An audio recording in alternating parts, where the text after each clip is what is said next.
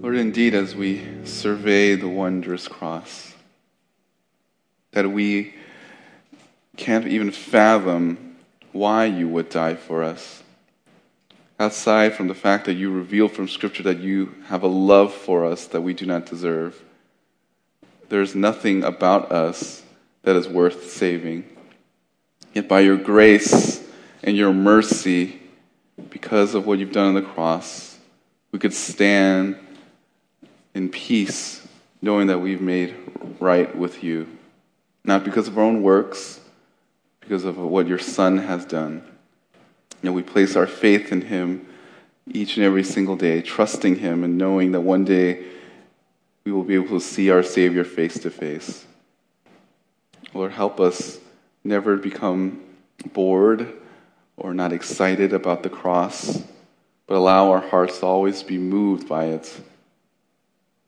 Lord, help us love you more each day. In your Son's name I pray. Amen. Please be seated.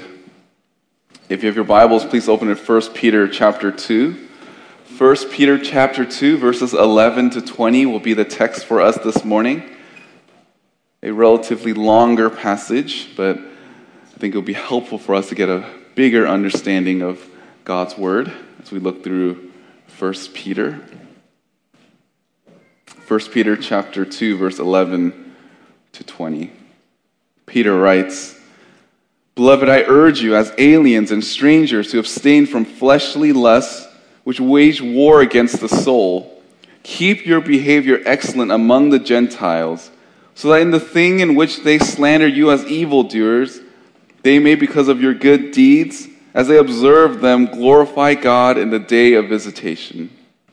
Submit yourselves for the Lord's sake to every human institution, whether to a king as the one in authority, or to governors as sent by him for the punishment of evildoers and the praise of those who do right. For such is the will of God, that by doing right you may silence the ignorance of foolish men. Act as freemen and do not use your freedom as a covering for evil, but use it as bondslaves of God. Honor all people, love the brotherhood, fear God, honor the king. Servants, be submissive to your masters with all respect, not only to those who are good and gentle, but also to those who are unreasonable.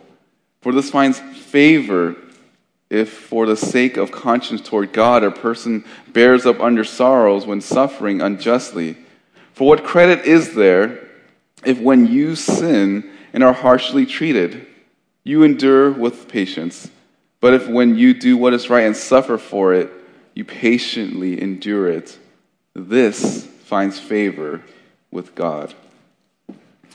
In 2015, the Washington Post wrote this article about how the Chinese government was cracking down on the behavior of their own citizens. Now, if you know about the Chinese government, you know that tracking the behavior of their citizen is not a new phenomenon. But what made this particular article fascinating to me was that the Chinese government at this time was controlling the behavior of their citizens as they are going to visit other countries, as they're up and abroad in other parts of the world. The Chinese people went to other countries and received a whole bunch of bad publicity when people were recording their behavior when they're on the plane or when they're in different countries. One instance, there was a group of Chinese individuals on a plane throwing hot water at the flight attendants. Another was a video of a man trying to pull out the emergency exit on a plane as it was going because he was impatient with all the delays. And there's just a host of all of these embarrassing behaviors. And interestingly enough, this wasn't some sort of outside criticism of those who are inside China. Rather, the Chinese government saw all of this, and they were critiquing their own people. The Chinese government was so embarrassed by their actions that they tried different tactics to change them. They had tourism training that they were supposed to go to in order to know how to behave and conduct themselves in other countries. And they even took an extra step that when they returned, they even did public shaming to let people know that this person failed to represent us. And all this was so that the people in other countries can look at the Chinese nationals in a positive light and for the government to not get embarrassed by their by other people's actions. And the point is clear, that if you go to other countries, you need to represent them well. And what should be more cringy and embarrassing than watching our own people misrepresent our country, it should be us seeing as Christians, seeing other Christians, or even ourselves, misrepresent the name of Christ. Our time here is just a journey, it's just a sojourn, it's a temporary residence. We do not belong here. We're meant not for earth, but are meant for heaven. We are called out by God to be God's people. 1 Peter, if you've been following along with us, it's a book that's written to those that are scattered throughout modern-day Turkey or Asia Minor. These were people that were, because of their faith, were forced to move to different places and scattered throughout. And Peter, being a loving shepherd, wants to guide them with the Word of God. He wants to instruct them in knowing the fact that they are all in a place that is unfamiliar to them, to remind them of the hope that they have in Jesus Christ. That even though they are not in a comfortable environment, they can still glorify the Lord and to be close to Him. And in doing so, allows them to find joy and peace. When I started this preaching project, the first sermon I titled the Sojourner's Charge, and that's from chapter 1, verses 1 to 9, about the hope that we have, that we look forward to the day where we get to see and behold our Savior, the Savior who we've never seen yet, but we love, and we long to see Him and be with Him one day. Then we talk about how the sojourner's life from chapters 1, 10 to 16, and that we have God's Word, and we should be holy people because our God is holy. He is distinct from the world, and if we claim to be children of the Most High, as obedient children, then we need to look like God in every sense of the word. And then I talked about how believers, there's this war that we have within our flesh, and that what keeps us from the Word of God is oftentimes sin itself. And I encourage all of us to take stock and just really look at our own heart to see where we are at. And the reason why there could be stunts in our spiritual maturity can be because we're holding on to sin. And today, we're looking at this passage about how we're supposed to conduct ourselves to outsiders. Remember, the question that I want to ask, or want to answer throughout this preaching series is, why does San Francisco need San Francisco Bible Church? And the answer is to win people to Christ. This city desperately needs the gospel. And we are here as believers. We need to see this as a stewardship, as a privilege, as an opportunity to represent Christ. But how can we do that? How do we win people to Christ? We want to win people to Christ by our Christ-like behavior. We want to win people to Christ by our Christ-like behavior. If we want to have a Christ-like behavior, we must be careful in how we conduct ourselves before a watching world. If we want to win people to Christ, we need to have an excellent behavior in every sphere of our life. If we want to represent God's kingdom well and not be an embarrassment to the Lord or bring shame or reproach to God's name, then we need to behave excellently. So this morning, I want to look at 3 spheres of people that we need to have an excellent behavior towards. And this is a very broad topic because in terms of where we are, we know that, yes, we're with unbelievers, we're before kings and masters, but I want to get into details on what that might look like in our life. So here are the 3 spheres of people that we need to have an excellent behavior towards. The first is our behavior before unbelievers. Our behavior before unbelievers. Look at verse 11. Beloved, I urge you as aliens and strangers to abstain from fleshly lusts, which wage war against the soul.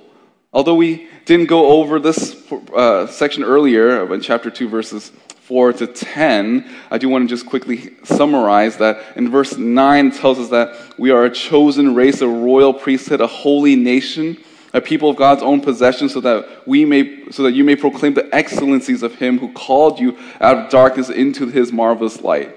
So there is a purpose for us, that we as believers were chosen before the foundation of the world, and our purpose is to declare the excellencies of Jesus Christ. We tell others of how good our God is because of who He is. He saved us. He redeemed us. He ransomed us so that we can be made right with Him. And then verse 10 tells us, for you once were not a people, But now you are the people of God. You had not received mercy, but now you have received mercy. And Peter here in verse 10 was just telling us and reminding us as believers that we were at one point separated from God. Because of our sin, we were removed as far as the east is from the west. But because of God's grace, our sin is moved as far as the east is from the west. Now we're reconciled to him. And the result of that is what he tells us here in verse 11. He tells us that we need to abstain from fleshly lust.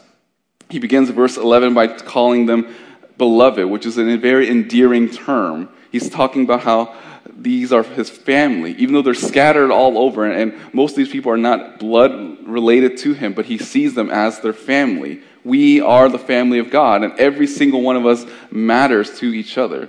And Peter's trying to convey that with this one word, this one single term to tell them beloved, like my brother, my sister, my family. He's urging them to be as aliens and strangers. And this word aliens is actually where we get the idea of sojourner, meaning we are not from there. We're like a tourist. We're pilgrims. Someone that resides somewhere for just a little while but isn't from that area. It implies that you're just passing through. And this is who we are as Christians. And we know in San Francisco we see a lot of tourists, and you can recognize a tourist pretty quickly. You can tell when you just hear them talk, their accent is different. Sometimes they just seem like they're lost all the time. They're always on their phone. Well, I guess everyone's on their phone, but they seem particularly lost because they don't know where to really go. And sometimes you'll notice the tourists may even try to dress up like us, but there's something off about them. It almost seems like they're just playing dress up. It's almost like a parody of how Americans dress. In the same way that it's obvious to point out a tourist, it should be obvious for the world to point out a Christian as well. Peter describes that we're also strangers. As another translation uses the word refugee or exile, and these are people that don't belong in the particular land. They're not from there. And however, if you look at these two, aliens and strangers, it seems very paradoxical, because a sojourner is dwelling there temporarily, whereas a stranger is never fully belonging there. And that's what Christians are like. We're neither here or there, but we are here on earth. But we don't belong in this space. Part of being a part of God's family is that we live like sojourners and aliens here on earth. We renounce our loyalty and our allegiance and our citizenship to the world, and now we belong to a heavenly one. This world is not our home.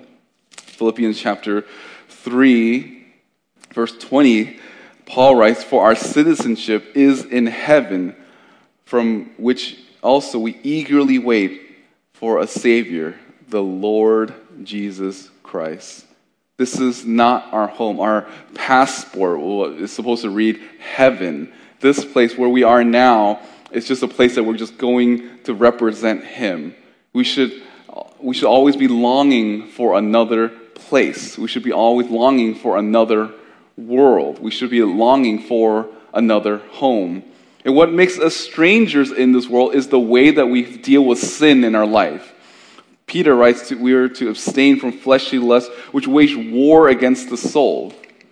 There is a phrase that you might have heard of, is that when in Rome, live as Romans do. When elsewhere, live as they live elsewhere. That's by St. Ambrose. And although there is some practical wisdom to this term, we understand that shouldn't be 100%. Yes, there are things that we need to adapt to, maybe things like clothing. Yes, even certain language and cultural things we do adapt to. But we don't adapt 100%. We don't assimilate completely to it. Because one of the things that Christians always need to do, even if the world doesn't, is to abstain from sin. This word abstain just means to refrain, to stay away from, to flee from. And Peter's trying to convey that we don't belong here and we don't participate in the sins of the world. Yes, there's this internal sin that goes on and the struggle that we have, but we don't participate in it when the world doesn't resist sin. They buy into the sin, they promote sin, but we as Christians, we stay away from it. And it says that sin which wage war against the soul. This is speaking of our old passions and the lust that combat against our souls. As believers, there's always going to be this internal struggle that we have. Yes, we are new creatures. We have a new heart. We're regenerated in that way. But that does not mean that the fight with sin is over. It's an ongoing battle. This is why it uses the word waging war. It's not sparring. It's not practicing. It's not this short little bout. It's a long, continuous, strategic military campaign. Our flesh has that against our own soul. Our former lust does that. It combats against our new self. And each lust we have is a soldier that's attacking our soul. And when you meet another Christian, when we are at church, you realize you're looking at a living battlefield. Every one of us struggle with some sin to some degree. And there's a war between our flesh and the spirit, and all of us that are Christians will always have this ongoing war on the inside. And which is not easy. It is not easy, and it is tough.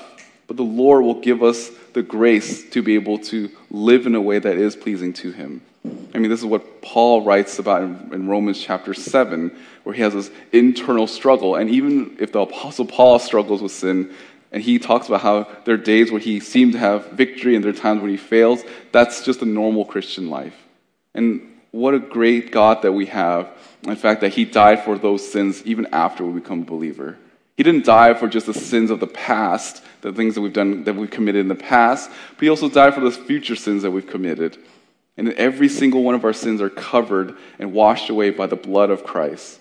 And that should motivate us to continue to abstain from every fleshly desire. Because of God's love towards us, that should drive us to not want to have any sin in our life, to abstain from it, because those are the sins that nailed our Savior to the cross. Fellow sojourners, if you are fighting sin, you are alive in Christ. Be encouraged that no matter how hard things are, this war, this internal war that you have, will eventually be done away with. We should all do what is right, even if it's imperfect, and then we struggle through it. Yes, this war is long and continuous, but in relative to eternity, it's actually really short. But at the same time, if you are here and you are not struggling with any sin, then that is something that you need to be mindful of. You're not enlisted in God's army if you're not fighting against internal sin. Look at verse 12. It said, "Keep your behavior excellent among the Gentiles, so that in the thing in which they slander you as evildoers, they may, because of your good deeds, as they observe them, glorify God in the day of visitation." The purity of God's people will proclaim the gospel in and throughout their lifestyle. Your purity doesn't earn your salvation, it just proclaims your salvation. This word excellent here is having a high moral standard. Speaking of every type of morally good thing that a non-believer sees as good. There are things that non-believers, when they look at you, when they see how you behave, that they can acknowledge that it's good. Even though they may not like your doctrine, even though they don't like the church that you're part of, even though they don't like the God that you worship, the fact that you behave in such a way that is good, they could at least acknowledge that fact. But why we live excellently has nothing to do with pride, but again, it's to testify to others about God. Notice that the thing that Peter talks about is behavior and not necessarily ministries. He does talk about good works later, but he's talking about your behavior. And that should be a warning to us that just because we do good things for our community, just because we do a lot of good ministry, that doesn't make us necessarily faithful to the Lord. Because you can do all the things like evangelism and caring for the poor, do all different outreach programs to children, but if you have a bad attitude as you're doing those things, it kind of undermines your testimony. You want to be someone that is faithfully representing Christ and representing Christ well in the ministry that we have. So it's not necessarily about what you do, but who you are. People will read us more than they will ever read the Bible. People in San Francisco will not read the Bibles as much as they read the people in San Francisco Bible Church. And for some of you, and for some of the people in your life, you are the only Bible that anyone is ever going to read. They look at your life, they see that you profess to be a Christian, and you are going to be the only thing that they read. The result of living a morally excellent life is that it should win our critics. We should win those to Christ. Notice it says that so that in the thing in which they slandered you as evildoers, they may, because of your good deeds, as they observe them, glorify God in the day of visitation. Being a Christian is not going to make you popular. And we need to be pure if we want to proclaim the gospel with our life. The world may hate our doctrine, they may hate our theology, but when they watch our attitude, our conduct, and our behavior, it will make them more interested in Christ Jesus. That's why at the end of this verse, it glorify God in the day of visitation. This should be our greatest desire, to win those around us, that we're willing to be a little bit more patient with those around us because we want them to come to saving faith, that we want to be a little bit more gracious and kind and more long-suffering because we know that there are people who do not know Christ. And we don't want to get to the point in our life where we look back and regret wishing that we did a little bit more for the kingdom of God. Just wishing that if I was just a little bit more kinder and a little bit more Christ-like, that person might be open to hearing the gospel. If we don't want to have those regrets, we need to be faithful in every area now. You have forgotten your mission if winning people to Christ is not a desire for you to be faithful. Your behavior matters. If you're a parent, you understand this. You want your kids to become a believer, so you do your best to live in such a way before them so that they can see that mommy and daddy loves Christ. If you're at work and you care about your coworkers, if you care about your friends, you work hard, you're diligent in all of those things so that they can see that, hey, for this individual, Jesus Christ actually matters to them. You live an excellent life. So even though they may not like the things that you believe, your faithfulness to the Lord might draw them to them. And that's why it says here, glorify God in the day of visitation. There will be people in your life that will come to saving faith. And when they see Christ, when they're before the Lord, they're going to praise the Lord for sending someone to represent Christ before them before they were saved. They're going to be thankful to the Lord, thank you for bringing that person in my life, that they lived in such a way that showed the sweetness of the gospel. And that's what we want. And the question that we need to ask ourselves is, do we really care? If you do not care, then it will explain why you don't want to live excellently before others. But if you care about their salvation, if hell and heaven are real places to you, then you want to live in such a way that represents Christ well. You want to strive to live excellently before non-believers. Not only before non-believers, the second sphere of people that we need to have excellent behavior before is the kings in our life. The kings. Verse 13 to 17. Verse 13, submit yourself for the Lord's sake to every human institution, whether to a king as the one in authority, or to governors as sent by him for the punishment of evildoers, the praise of those who do right. Now the original readers here were cast out by Rome and were scattered throughout Asia Minor. And Rome would do this repeatedly to kind of make whatever group that they want to destroy feel weaker and weaker. It's a divide and conquer mentality. If there was a group of zealous people that want to overthrow the government, they'll just catch all of them and scatter them throughout, and so that their numbers would be weaker, and so that they will be weaker as well, and they'll be demoralized. And the Christians were viewed in that light. They saw Christians as people that were a threat because they kept talking about the kingdom of God, and they thought they were incestuous because these people were married, but they called each other brothers and sisters, and they thought they were cannibals because they kept eating and drinking the body and blood of Jesus Christ. And they had this wrongful assumption of Christianity, so they thought, well, we'll just scatter them throughout. And that's what they did. The Christians were scattered throughout, and they were told by Peter here to submit even to those governors, even to these kings that are crooked. Nero at the time was the ruler, and when he ruled, the best word to describe him was this guy was a lunatic. He wanted a new backyard, so he burned down part of Rome, and he blamed the Christians for it. And he would light Christians on fire in his little, basically, area where he would practice his chariot runs. And the Christians were at a disadvantage because the king at the time hated Christians, and then the society and people around them were suspicious. Like, why were you moved here? What did you do to make the Roman government scatter you abroad? They understood that Christians had this reputation that was very poor because of their faithfulness to the Lord. It was this uphill battle for Christians and for Christians to try to win people to Christ. And Christians back then and even today, thought about this question, that should they resist government even when rulers are treating them unfairly? The answer that Peter gives, and I would argue most of Scripture gives as well, is no. You do not resist even those who are mistreating you. Peter said that we must submit to the government. The believer are not placed here to overthrow government, but to establish a kingdom on earth that is not of this world. We pray for our government and we live as civil citizens in this land. This is what 1 Timothy chapter 2, verses 1 to 2 tells us. First of all, then I urge you that entreaties and prayers, petitions, and thanksgiving be made on behalf of all men, for kings and all who are in authority, so that we may lead a tranquil and quiet life in all godliness and dignity. Our first allegiance is not to the U.S. Constitution. Our first allegiance is not to the United States flag, but rather it is in heaven. Our loyalty is not to Caesar, but it is to Christ. And I know there's this tension because you probably have thought all of these what-if scenarios. What if we were in World War II in Nazi Germany? Or what if the government have all these overreaches?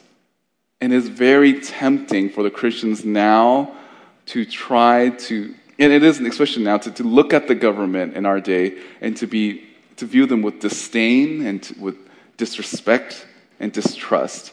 And now, I'm not saying you give your whole trust to the government. I'm saying that you need to trust God more than the government. And this may look good for those that, if you see some of the rules over you that you align politically with, you might think, okay, that's the person I'm going to submit to. And the person who doesn't align, you might say, well, that's a time to rebel. And I'm not saying that you have to trust and put complete trust in them. Rather, I'm saying you need to trust God more, that He is sovereign over all things, that we submit ourselves because of what the title is. We submit because we know that God is the one who establishes all authority. We often get so worked up over political parties that we forget who is truly in control. That is our God. For us as Christians, we need to trust the Lord and do what He tells us in regards to the government. We pray for them, we submit to them, and in doing so, it shows the world that we have faith and our trust is in the Lord and not in the government. It says, submit yourself for the Lord's sake to every human institution. God commands us to submit to the government, and one way to be a positive influence for the gospel is submission. And this word submit is the military term. It means to put yourself under. It means that there is someone over you that gives you direction and commands that you need to obey it. Submission implies obedience, even if it's unfair. I said every human institution, whether to a king as the one in authority, God is the one who establishes every institution. And He is also the one that puts the people in those places. Although the institution is not perfect, and at times even corrupt, we're called to submit unto the Lord by submitting to every institution that God establishes. And I know you're probably thinking, well, is there ever a time where we can rebel? Is there ever a time where we don't need to submit? And if you look at the totality of Scripture, there is, but those are more the exception and not the norm. I mean, the only exception are when the government tells us to do something that's contrary to God's word, or tell us to worship someone that isn't Jesus Christ. Those are it seems like the only two places where we don't need to submit to the government. But in doing so, when those moments where they tell us to do something that goes against Scripture, and we say no, we're still willing to humbly submit to the consequences of those decisions. We may be punished because of our faithfulness to the Lord, and that's okay. We humbly and willing to submit to that. This is what even later on in chapter 3, verse 14. But even if you should suffer for the sake of righteousness, you are blessed, and do not fear their intimidation, and do not be troubled, but sanctify Christ as Lord in your hearts, always being ready to make a defense to everyone who asks you to give an account for the hope that is in you, yet with gentleness and reverence. See, when people persecute you for the things pertaining to the Lord, they are going to wonder, why are you willing to give up your liberties for this? Why are you willing to suffer consequences for this man that you've never met? And those are those moments where we say, because I love Jesus Christ, let me tell you about the Savior that I love.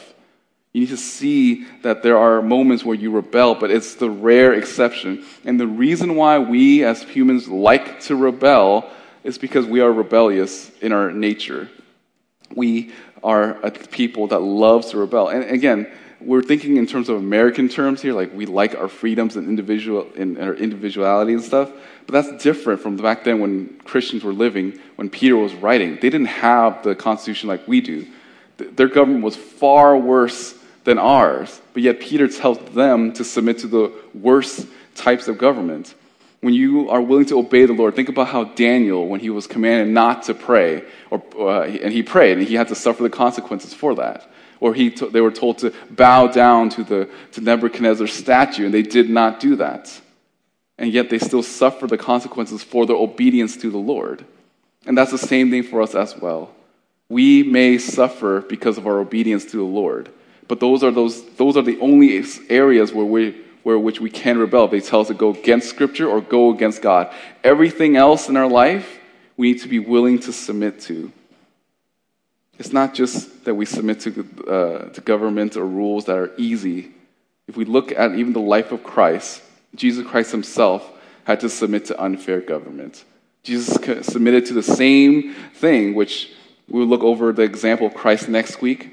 Jesus lived under the rule of sinful rulers, of religious leaders. He was also under the Roman government, but yet he did not rebel against either of them. He never engaged in any act of civil disobedience and was silent when he was persecuted for doing the right thing. Look at verse 14. It talks about how there's governors sent by him for the punishment of evildoers and praise of those who do right. And this is supposed to be what they're for. The government's supposed to stop evil and to praise those that do right. That's what their God-given position is. And although, yes, they're imperfect and flawed, but that doesn't mean that we cannot submit to them. We bring God glory when we submit to his word. And if his word tells us to submit to these government, then that is what we will do. Every time we submit, there is an admission that we believe in Jesus Christ. There is an admission that we believe that God is actually all-powerful and it's in control of all things. And this is here that it's for the punishment of evildoer and praise of those who do right. This shows against what the rules are supposed to do. And yes, they don't always do it, but yet that is what God instructs them to do. He said evildoers, and this is speaking of those who act violently or hurt other people. The government is supposed to stop those things. And it's supposed to punish, and this is the idea of retribution. The government is supposed to ensure that the civilians are protected. Now, obviously, our government and every government is imperfect in this way. But that doesn't give us reason or excuse to not obey them. It says praise of those who do right. The government is supposed to elevate and praise those who are good citizens. And again, they don't do that as well. And that's okay, because we are still called to submit to them. Look at verse 15. For such is the will of God, that by doing right you may silence the ignorance of foolish men. Peter wants us to know that it is part of God's will for us to submit to the government, not to rebel against them. If God's will for us to obey them, even if they are not on our side. Again, remember the context of the believers as they're reading this. They're struggling too.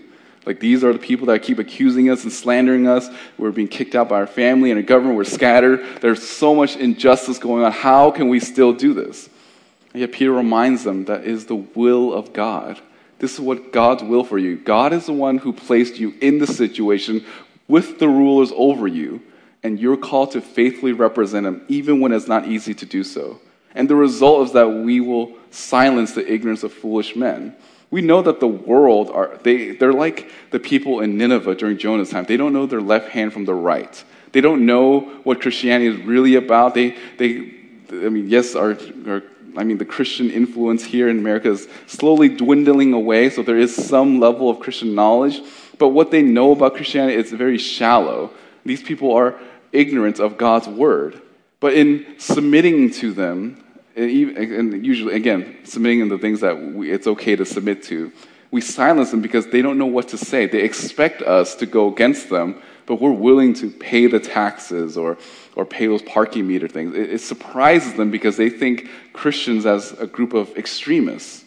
But in reality, we're not. We're submissive to the Lord. This word silence here is this idea of gagging someone or muzzling them to make them not be able to speak. They can say all they want about Christianity, but what they will understand is our actions. They may not understand why we do what we do, but when they look at our actions, it speaks volumes. My daughter just started soccer, and I told her, what's cool about soccer is that you can play the sport all over the world. Everyone knows the rules. You may not even know the language. You may not understand what they're saying. But when you go anywhere in the world, you decide to play soccer, there are certain rules that everyone understands. And there's a certain level of skill that people will also understand. And so it is with our good works. The world may not understand our language. They may not understand our culture. But when they see good works, when they see that they're willing to do good, they understand it. The world may criticize our doctrine, but if we are faithful over life, they will be silent. Titus chapter 3,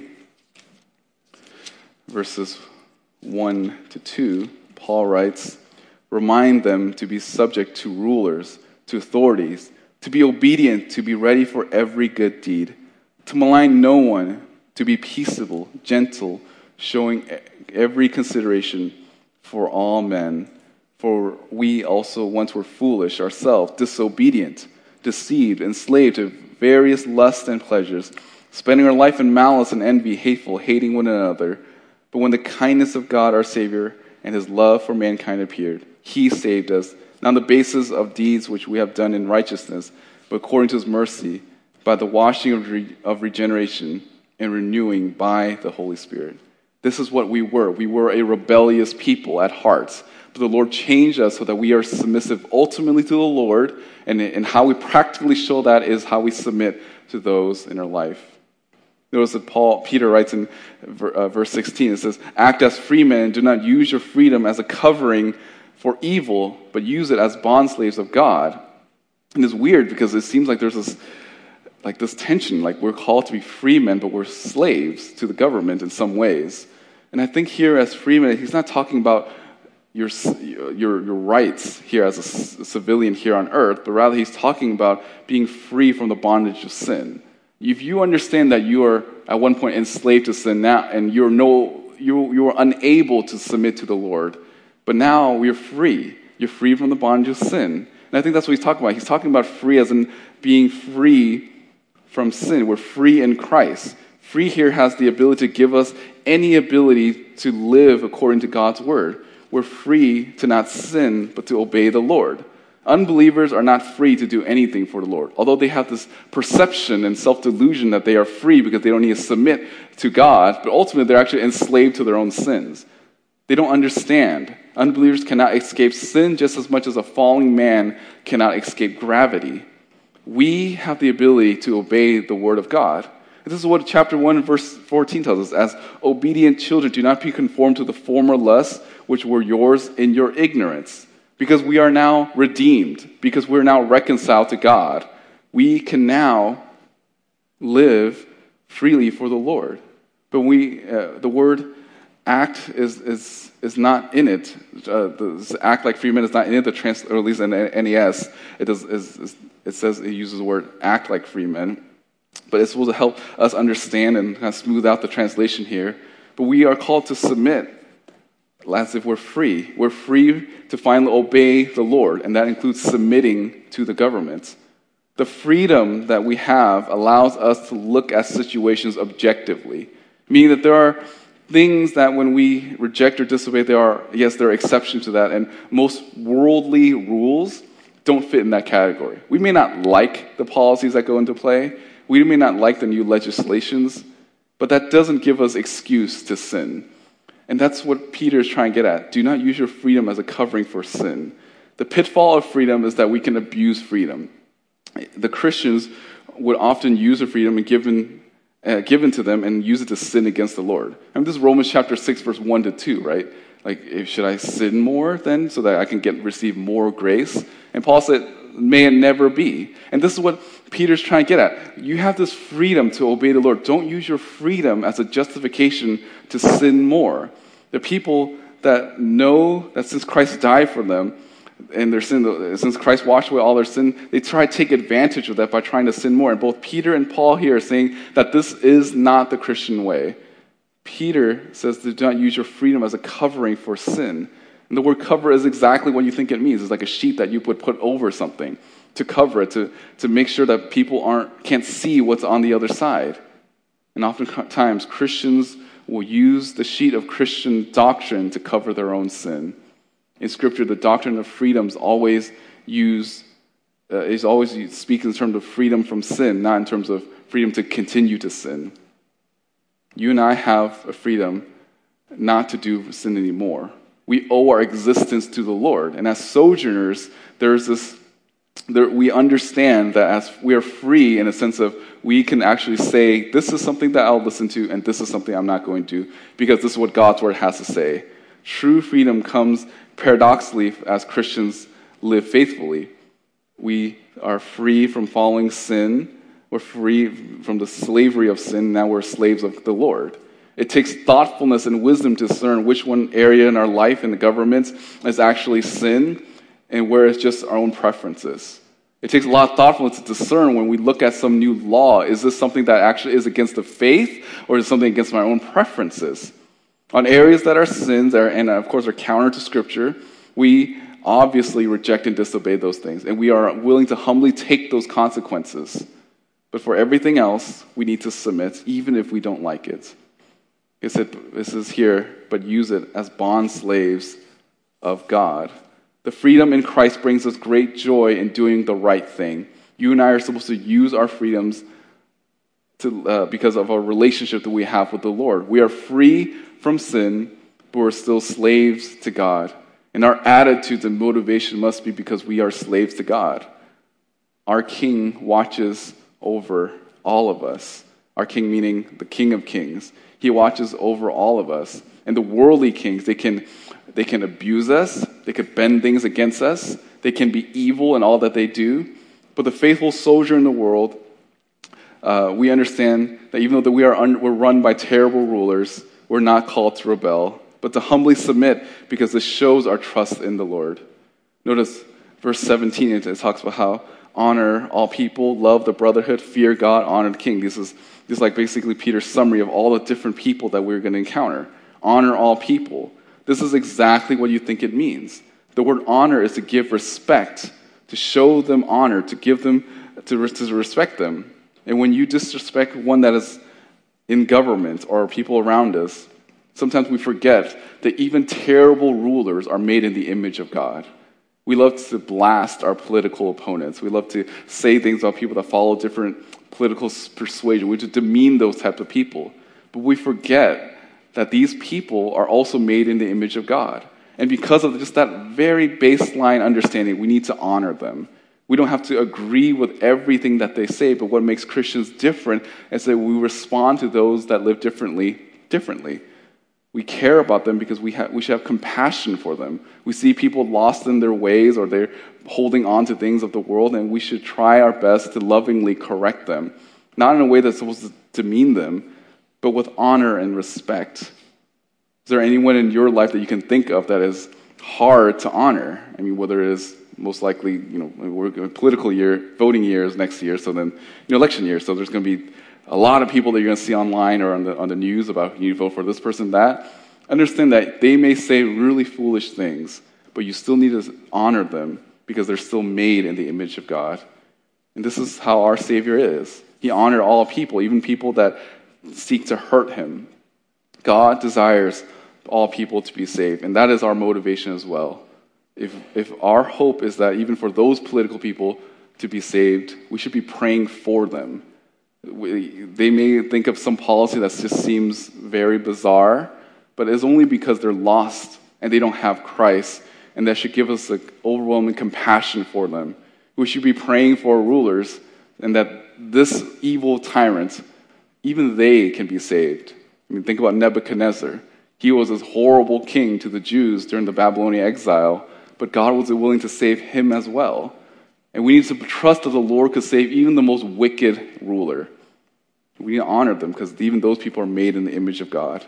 Notice it said, love the brotherhood. This is speaking of other believers. Love those that are in the church. That there's something special in the fact that we gather together, that we have different fellowship groups, that we live life together. We are a family of God, and we need to love one another. Peter is the only one that uses this word, brotherhood. He uses it twice here to describe the church. This is not speaking of not loving unbelievers, but that there is a unique love for those in the faith. We need to have a genuine love for the church of Christ. We need to keep loving the entire church. Every genuine Christian have a genuine love for one another in the church. No one that can say that they love Christ, they cannot say. No one can say that I'm a follower and lover of Christ if they do not love the church. How do you talk about the church to your unbelieving family and friends or coworkers? How do you give to the church? How do you serve the church? How often do you pray for those in the church? How often do you pray for our missionaries all around us? The church, all of us, and not just here in San Francisco, but even all the churches like mine that hold to the true gospel, they are all our family. And when Christians love each other, oftentimes the world will take notice. And that's what Jesus said. The world will know you by your love for one another. Notice verse 17, it said, honor all people, love the brotherhood, fear God.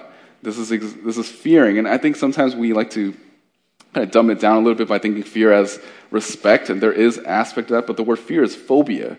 And if you understand who God is, there's going to be a rational fear because he is in control of all things. There's a reason why at a zoo that they put all animals in cages and behind very strong glass, because they know that if you let those things down, that they'll eat you. There's a fear, a natural fear. And that's the fear that we need to have for the Lord, because he knows all things. He's omniscient. He's omnipotent. He is everything that the Bible describes. And there needs to be a fear to worship him. And when you realize who God is, you have no other choice but to be fearful of him. The more you know God, the more fearful you must be, because you understand who he is. Last phrase here, honor the king. This sounds familiar. It sounds like it's the same word that was used earlier. And again, this is Nero here. Peter telling the Christians to honor Nero. The leader doesn't have to be an honorable man before you honor them. Why do we honor our leaders? Because of the position. We honor the position that God has placed them in. God made that position. He'll fill those people in there. This is what Romans 13 talks about, how God has established government for this particular purpose, and we're supposed to respect and honor the position there.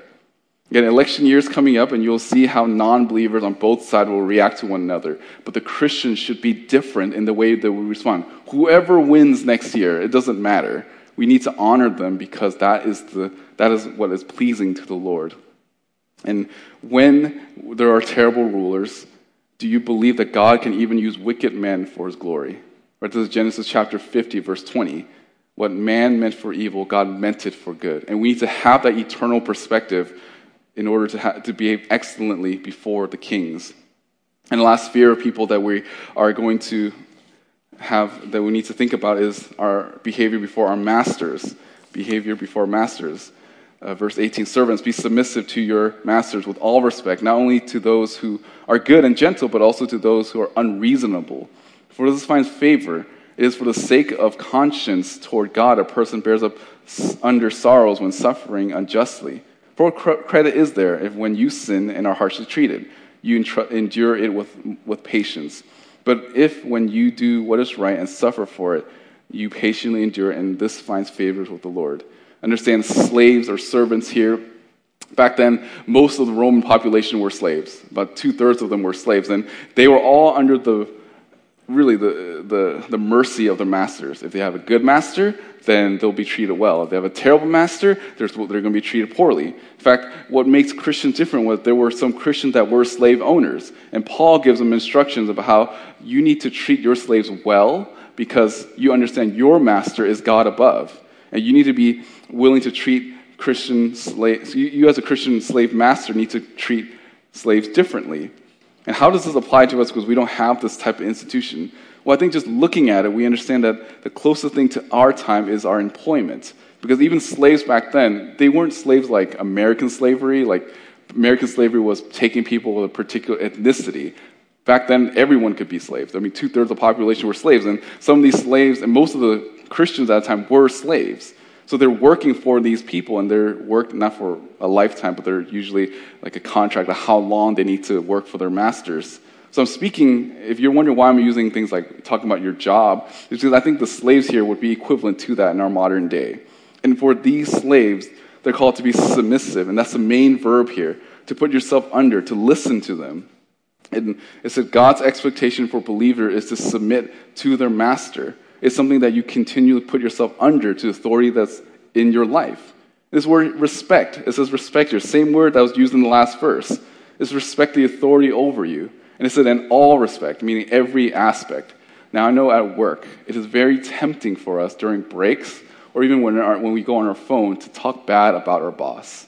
You know, they have this terrible meeting, and then we'll gather together at the water cooler or Starbucks, and we talk about what terrible decisions that our boss just made. You understand that in those moments, you're not showing the respect that they deserve, and God sees it. Your boss may be completely unaware of how you think about them, but what should startle you is that God knows. He knows what's going on in your heart, and if this is you, you need to repent of that, because God sees it. Even when your boss is unreasonable and unfair and unjust, this doesn't mean that that doesn't mean you have to like it, but you have to respect the position that they hold. Because even your boss is placed there because God has given that boss to you.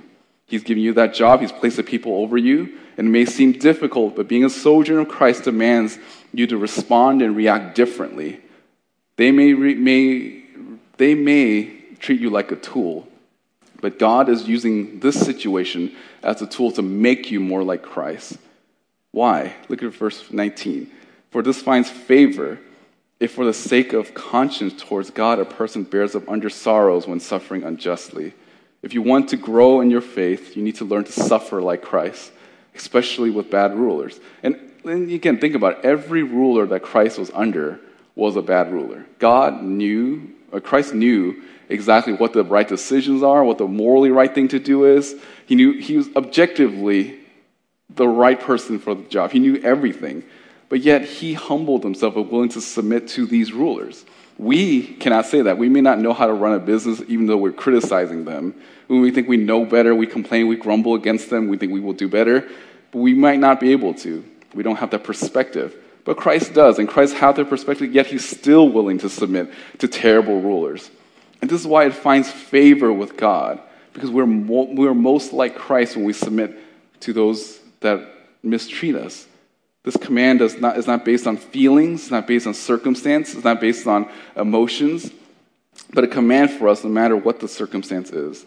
The Bible is not a book on how to live in an ideal world.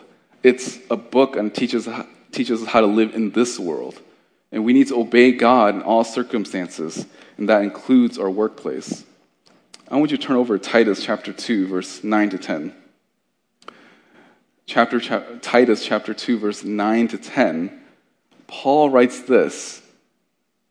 Paul urges bond slaves to be subject to their own masters in everything, to be well-pleasing and not argumentative, not proliferating, but showing all good faith. And the result is this, so that they will adorn the doctrine of God, our Savior, in every respect.